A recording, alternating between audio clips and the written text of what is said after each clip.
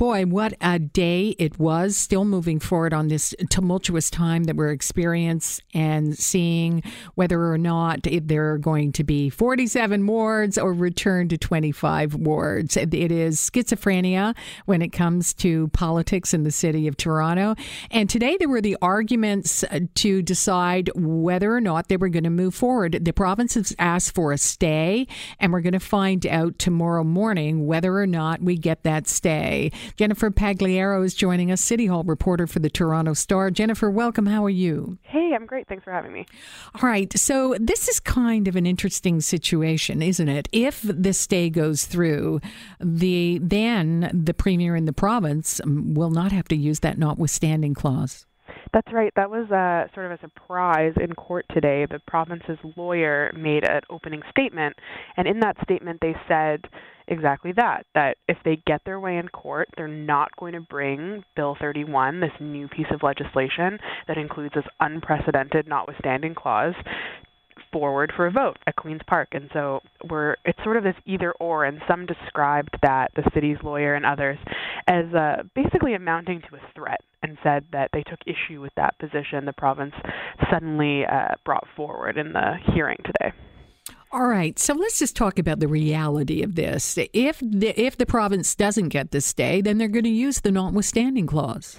That's right. So we'll find out tomorrow morning. If the province loses and we continue on with 47 ward elections, that might only be for a short time, because we know that the bill is expected to pass on Thursday. And so that essentially takes us back to 25 wards.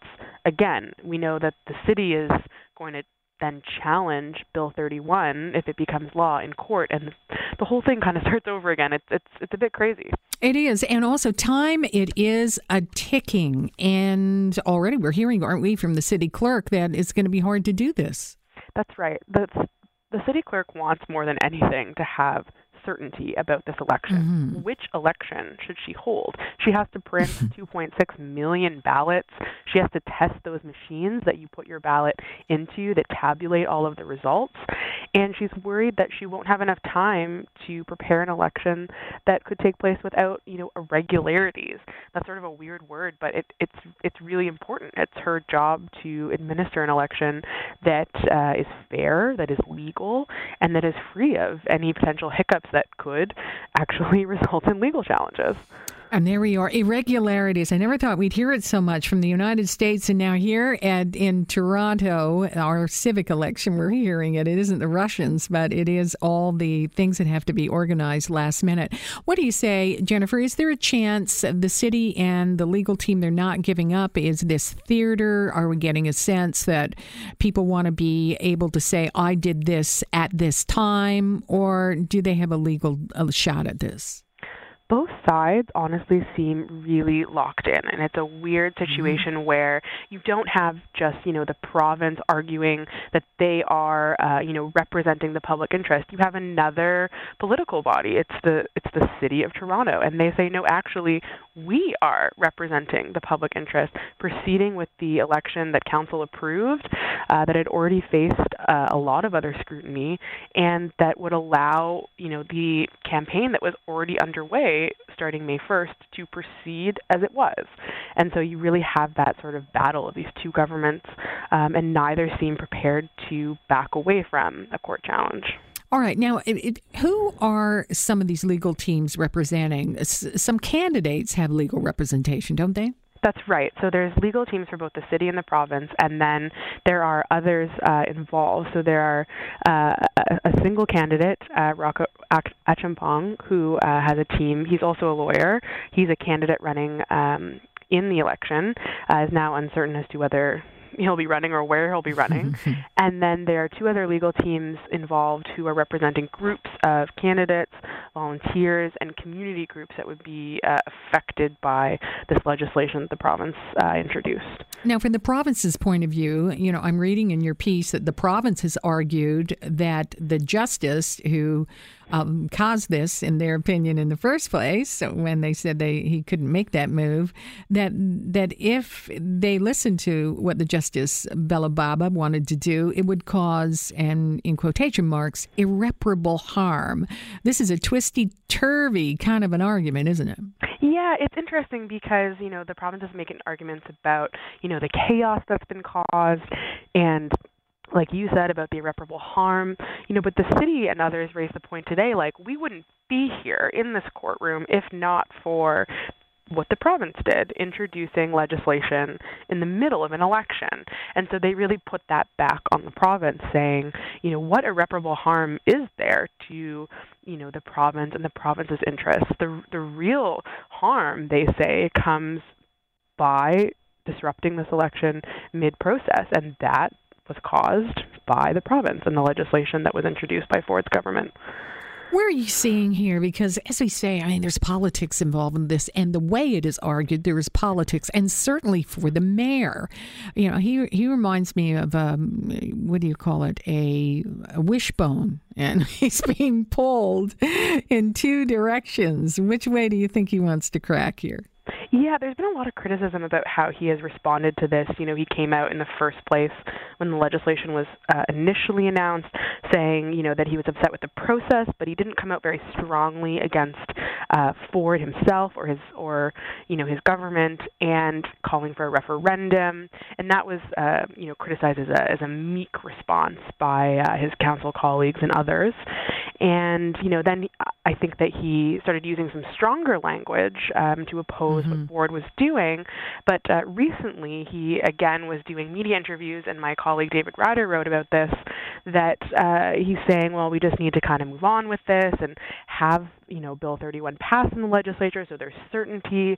He said he definitely wanted the election to go forward on October 22nd, despite the concerns from the clerk.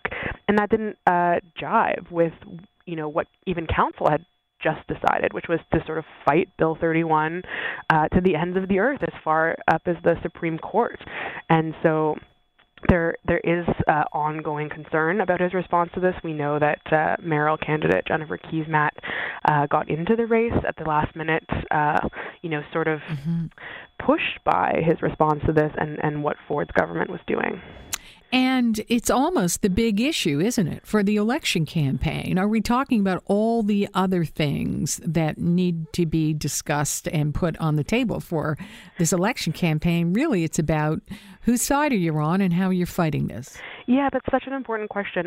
The candidates and those other groups that we were just talking about that are being represented in this court case, all of those issues about, what happens to their campaigns and can they effectively mount a campaign even, and, as you just said, beyond that, what issues do they support, either the councillor candidates or mayoral candidates or school board trustees, and, how do we as journalists try to, do those stories when we don't even know who exactly is running and what the ward makeup is, to try to help inform people, who is supporting the issues that you care about and who should you cast your ballot for. It's really frustrating for us in that sense because we aren't really covering the campaign, even though the campaign continues.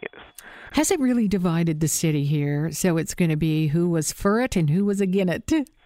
Yeah, we saw a poll came out today from Main Street that people are really opposed to the Ford government's use of the notwithstanding clause. What was that, 65%? That's right, of Torontonians. And, obviously this legislation affects Toronto residents. I'm not totally sure what the broader opinion in Ontario is, but there's a feeling that regardless of whether you think there should be a smaller city council or whether you agree that it should be 47 wards, that people are not happy about the process. That's, what this poll suggests. Anecdotally, that's what we're hearing. It's hard to get a definitive answer about that, but it seems like, this has caused, for better or for worse, whatever side you're on, chaos. I think that's just a fact. And also it's had finally an effect outside of Greater Toronto. You can't tell me, everyone's watching this in Hamilton, they're watching it in London, they're watching it in Ottawa, all over the province here, because Premier has made some indication he's looking for other towns and he's coming to get you. That's right. I mean, it was raised in the legislature the other day that, Ford is not just the premier of, Toronto residents. He's obviously the premier of all Ontario residents. And, I do wonder what the rest of Ontario is making of all of the fuss being made over Toronto. It's just one city. It's obviously the largest city. Yeah, and they don't like Toronto and other cities. That's true.